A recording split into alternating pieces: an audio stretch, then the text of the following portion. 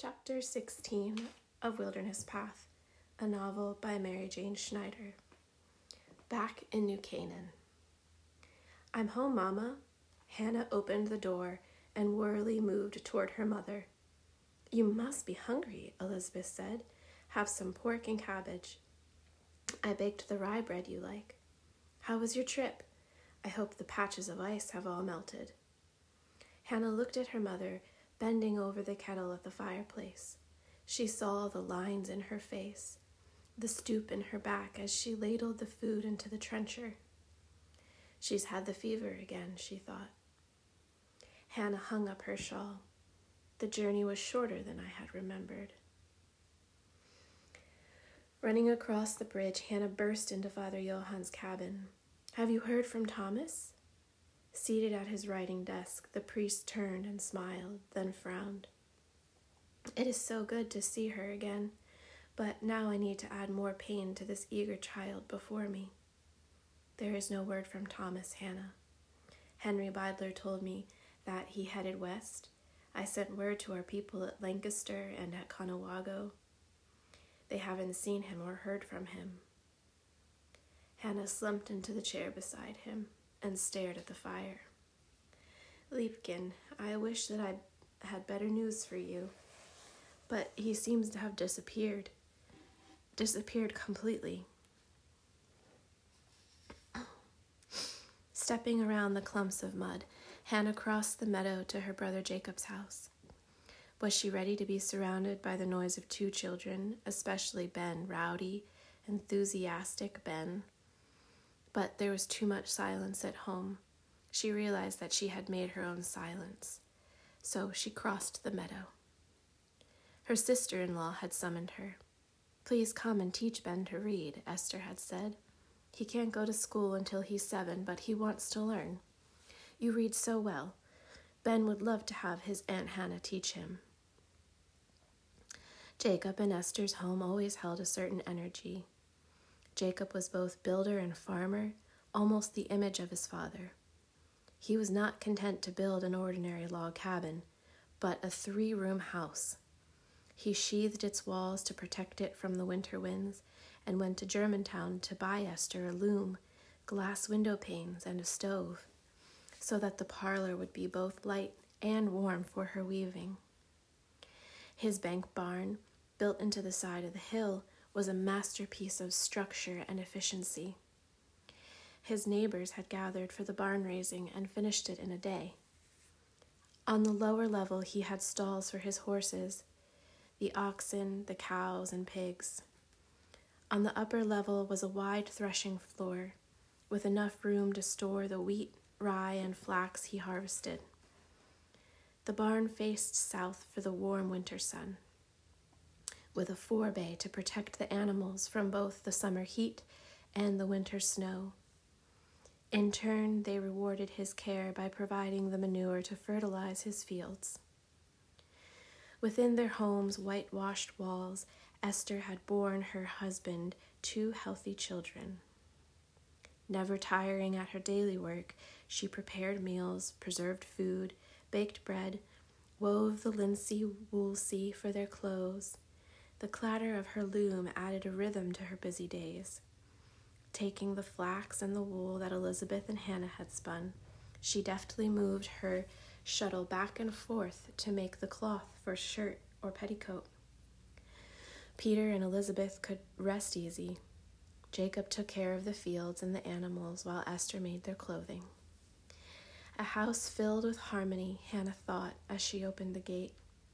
Ben ran to meet her. Aunt Hannah, you're here at last. Ben has missed you, said his mother. All winter he kept asking for you. So the lessons began. Ein, zwei, drei.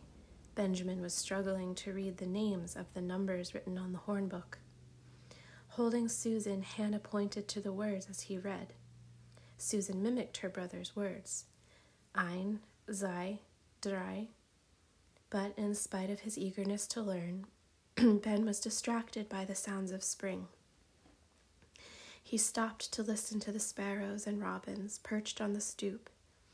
He ran down the path to watch his father plowing. Hannah devised a strategy. If you learn 10 new words a day, that will be enough. Then we'll go for a walk in the woods. I want to collect my healing herbs. The afternoon pattern was set.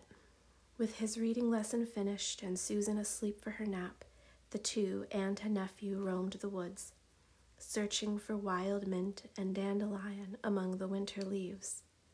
They came upon the green skunk cabbage beside the stream and uncovered the tiny white flowers of the bloodroot.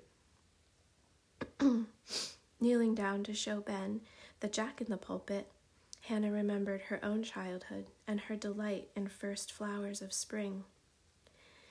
Through her nephew's eyes, she opened a small part of her heart to the sweet signs of life around her.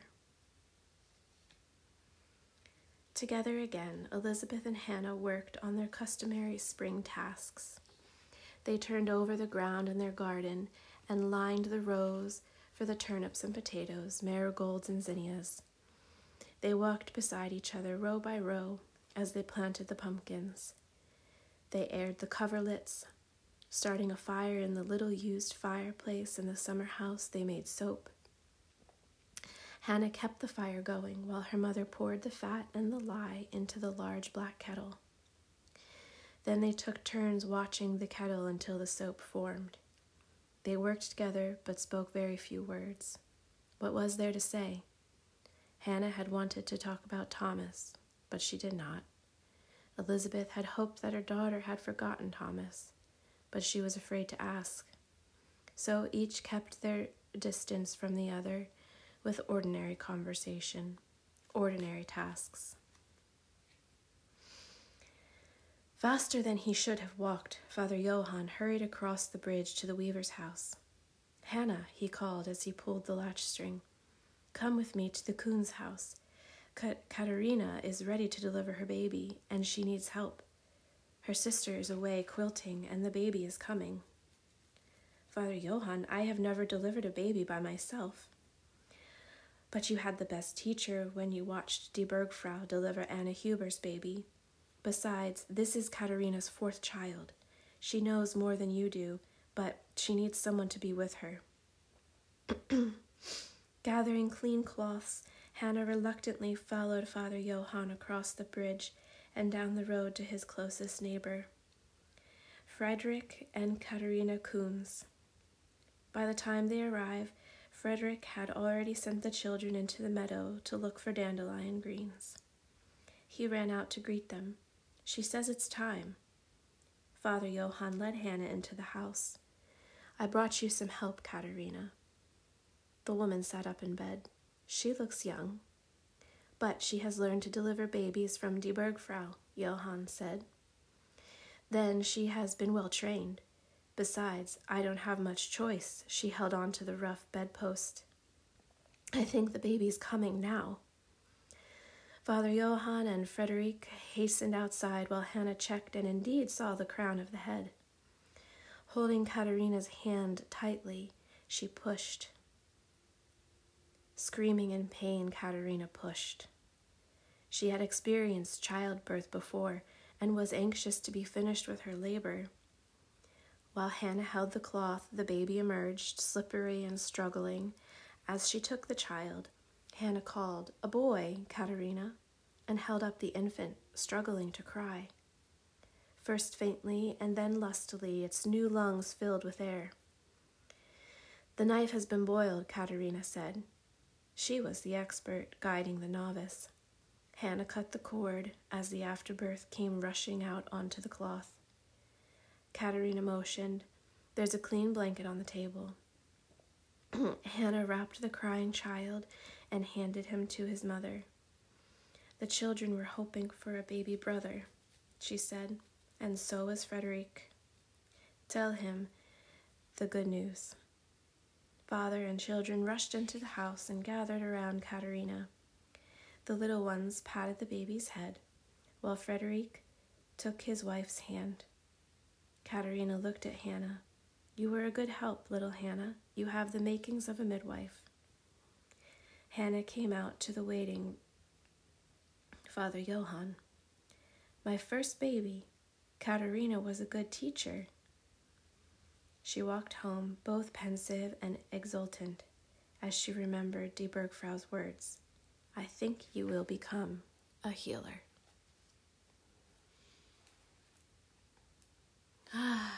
Back in New Canaan.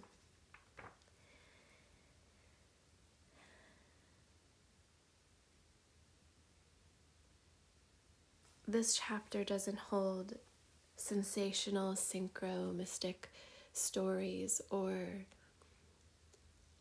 direct woven stories that were happening back in the winter when we read this. But as I'm reading this chapter and hearing how Hannah gets to cross the meadow, and she gets to cross the meadow when she goes here, when she goes there, almost anywhere she desired or needed to go, she was crossing a meadow. And I love meadows. And when I was reading this, I had the opportunity to live in an old late 1700s farmhouse where there was ample meadows. And I did almost daily walk out amongst the meadows and reminisce on a history that I have no direct memory of. And as MJ records not just history, but a reminiscence, as I'm reading it again, I'm longing again to be in harmony with walking the meadows.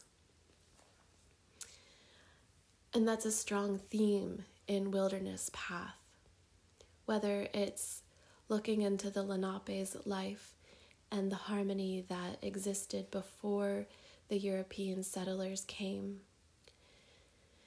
the harmony that William Penn could see in the Lenape's lives and recognized it as a harmony greater than a harmony he could have envisioned back in Europe, a harmony he longed for amidst all of the religious persecution. And just how Hannah was able to open her heart just a little bit through the eyes of her nephew, who is taking in the first blossoms of spring, is still buried under leaves from the winter and the snow. So there's something really beautiful in this chapter 16, as for amidst the strife, this is the story, right? The fiction part of the history that is really fun. The strife of Thomas, who is, lost in the woods with the Lenape, and Hannah, who has just completed a season of training with Die Bergfrau. We're back in New Canaan. We're back kind of into the swing of life post-winter season, right? So there was a few chapters of winter season that had a very certain feel, and now we're back into the spring. And my summary for this chapter, or my reflections on this chapter, are basically summed up in the word harmony. As I keep seeing this, reading this for the second or third time, I keep seeing that theme, that MJ was immersed with this energy of harmony with the land, harmony with people. And she's not writing a utopian historical fiction. She's actually, bringing about quite the lack of harmony and introducing it in such a gentle and sometimes just practical and realistic way of how it really was. But underneath there is this thread of harmony. Harmony supports life. Harmony is a foundation. Harmony returns us to faith and trust. So thank you, MJ. Thank you for keeping it grounded, practical, historically anchored, and for weaving what some of the best romantic poets, Wordsworth, Coleridge, of the Romantic era, from from the Lake District, what they so beautifully were able to bring to light in their observations and poetry of the natural world.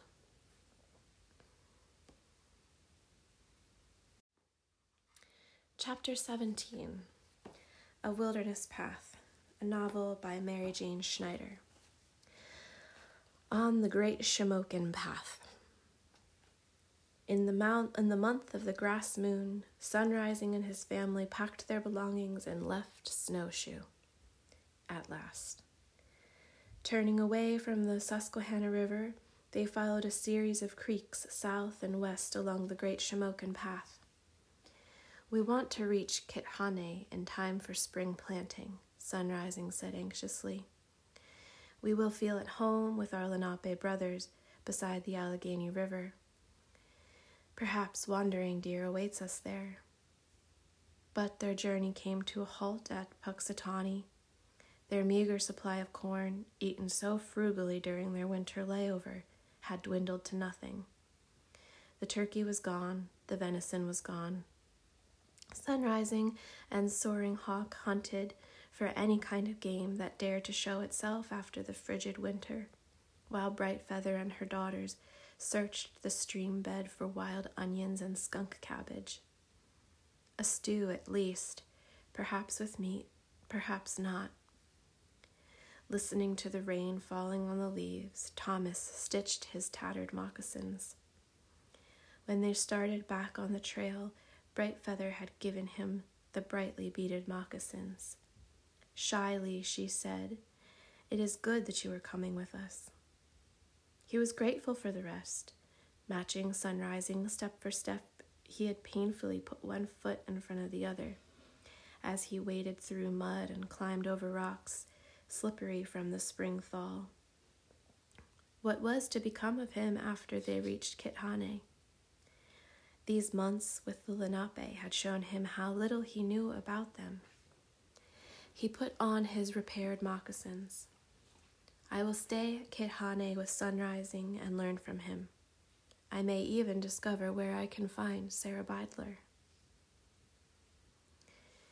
The sight of two Indian warriors on horseback was not a welcome one to Brightfeather. She knew they would quickly see that there were no men around the fire. Without her husband to protect her, she determined that friendliness would be her best defense. Stirring the stew, she held out her ladle. After the warriors dismounted, she noticed the girl, dressed as a Lenape, feathers dangling from her cut ears. But she was not Lenape. We are hungry, they said. We have come from the North Country. Now that the winter snows are over, we are heading for the Ohio lambs. Brightfeather invited them to sit down. Here, my Lenape cousins, refresh yourselves with my turkey stew. You are welcome here. The girl stood to one side while the two men ate noisily. Brightfeather offered her a bowl, but as the girl reached for it, one of the men held her arm. She waits. She waits until we are finished. Then she eats. The girl backed away and turned her face. Watching from the shadows of the shelter, Thomas knew that the warriors would not take kindly to a Lenape family traveling with a Shawanook. But he had his gun, some protection. A white girl, Thomas thought, frightened beyond all reason. Could this be Sarah Beidler? He had to risk it. He searched his pouch for the doll that her mother had given him. Walking toward the girl, doll in one hand, gun in the other, he held it out to her. Is this your doll? He asked in German. She stood perfectly still, but her eyes widened just a moment before she lowered her head. One of the warriors walked toward Thomas. What do you mean talking to this one in a strange language? He pointed to the girl. She belongs to me. No one else talks to her. He hit Thomas's arm so that the doll was flung into the woods. The girl watched the doll disappear into the brambles. Come, my brother, let us be on our way. I do not like the hospitality of our Lenape cousins who travel with a Shawanook. Mounting his horse, he swung the girl on behind him. As they rode off, Brightfeather stood, ladle in her hand. "That girl has had nothing to eat." "That girl," said Thomas, "is Sarah Beidler." Huddled together under the dark bark shelter, Thomas and young son listened to the wind howling through the trees. Hastily constructed before the brunt of the storm arrived, the shelter was some protection from the driving rain, but none from the wind that seemed to surround them on all sides. "The final mountaintop," Sunrising had exclaimed as they reached the height. "See the markings on this tree. Our path will lead us downward through the next valley to Kit Hane." But before they could reach the valley, the rain began. "I am tired of traveling," young son told Thomas. He tried to keep his voice from shaking. "I want to be home. I wish we were back in Hidden Valley." Thomas put his arm around the boy to draw him closer. "Soon we will be in Kit Hane, and that will be your new home. You will find other young boys to play with. No more traveling." Young son looked up at Thomas. "What will you do?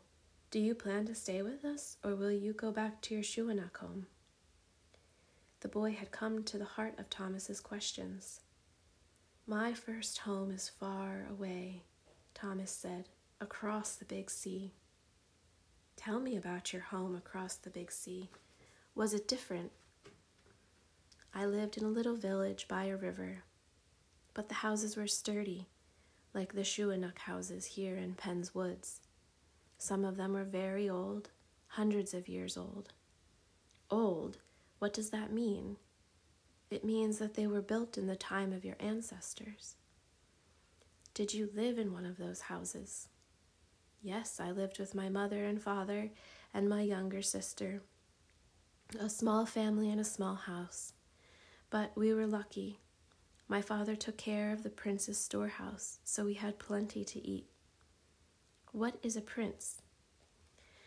"A prince is like a very important sachem, but even more important. He is in charge of everything and everyone." Young son looked at Thomas. "I would not like to live in your country where I would have to obey one man and work for him." "That is why many Shuanak came to your Lenape woods, to get away from the princes, to live on their own land and not have to obey anyone." "Is that why you came?" Thomas hesitated. "No, I came to be a medicine man for my people. We believe in a Manitou, different from yours, but we do believe in a Manitou." He hoped his words made sense to his young friend. But young son was thinking about something else. "You came across the big sea alone in a canoe. You were very brave." Thomas laughed. "No, I came on a big boat, much larger than many canoes, with many sails. It was filled with people. It took 2 moons to cross the big sea." "Did you see anyone on the shore?" "No, young son. There was no land, only water. The big sea is far wider than the Susquehanna River. For 2 moons you cannot see from one shore to the other." 2 moons in a boat and only water. You were very brave, Thomas. We do not think the Shuanak are very brave, but maybe they are, if all of them had to cross the big sea. Young son was quiet for a moment. "But what about your mother and your father and your sister? Are they still across the big sea?" "Yes," Thomas answered. "Do you miss them?" "Yes, I miss them very much. I have not seen them in 2 winters, and I know they miss me. My sister and I played in the woods together when we were little. I made her a grapevine cradle for her doll. Do you think you'll go back across the big sea to your home again?" Thomas paused. "I don't know." Young son sat up so that his face was close to Thomas's face. "Everyone needs a home." Thomas looked at the boy's eager face. "Young son, you are wise beyond your years. Everyone does need a home. No more questions. Lie down and go to sleep." As the child lay down beside him, Thomas had visions of his family in Mosulkern. He felt his sister's arms holding him when he left. He thought about New Canaan. He heard Father Johann reciting the Psalms. He saw Peter, Elizabeth, and Hannah. More than anyone else, he saw Hannah in the firelight. "Upon the rivers of Babylon, there we sat and wept, when we remembered Sion. On the willows in the midst thereof, we hung up our instruments. How shall we sing the song of the Lord in a strange land?" Tears came to his eyes as he wrapped his arms around the boy and waited for sleep to come. End of chapter 17. By this time in the book, we had, in the winter when we read this, we had passed by all the exciting, sensationalized and very shocking similarities, and had just begun to really sink in and open up to the deeper stories unfolding, the wisdom. First I love that this chapter actually now for me is quite the intersection, as I created a zine and have done recordings and put them up on a public platform for folks to begin aligning with the moon in the way that Thomas and the Lenape are talking about, measuring time, the passing of space between events by way of moons, and using the observable moon in the sky as the marker for that time. And there's another theme that emerges here through the wisdom of young son and the sweet and beautiful story that's told in the exchanges between Thomas and young son of, trying to reason and understand on a child's level what the European settlers' home was like, what they were, the baggage, quote, that they were carrying when they came to the new world, how that so skewed and affected their ability to enter into any type of harmony with the land. They were coming from quite a disempowered lords of the land, not just like renter relationship, but as Thomas described, the prince was more than a sachem. He was more than a chief. He was a ruler, and he dictated people's ways, which I can imagine took away a lot of empowerment to feel and live in harmony with the space and the land around you. And so they were lacking that harmony, but yet craving it, and they came to the new world, and then they robbed other people. I mean, some people did this, some European settlers, probably the majority of them. And so hearing this story, this intimate story play out between young son and Thomas, and then tying that into the theme of home. And everyone needs a home. And what does home mean? Coming back to that topic of harmony and relationship with the land. And being able to ground oneself in the rhythms of the land and the sky. And so as we were reading this book, then and now, these deep themes of home, what are we carrying with us? What is preventing us from finding home or having home? And what does home mean to each of us? As I've been illustrating and writing this zine and recording audios to support anyone who's interested in using the moon and their body to take a step into a totally different paradigm of time and space and place. I've actually been home hopping. I've been doing house sitting jobs and lived in a tent on the Susquehanna River for 2 months. And prior to that was on a 33-day road trip. So home, when Young Sun says that everyone needs a home, that actually hit me probably in very similar ways that it hit Thomas. Even now, as I'm recording this, I'm sitting in someone else's home, babysitting their animals and their space while they're away. So more to come on the development of that as I reread Mary Jane Schneider's words and find how these themes, as each character is opening up and the story is becoming more complex on all levels in their being and the interconnectedness. We finally find Sarah Beidler and just what she's gone through, and will Thomas ever be able to go and get her back?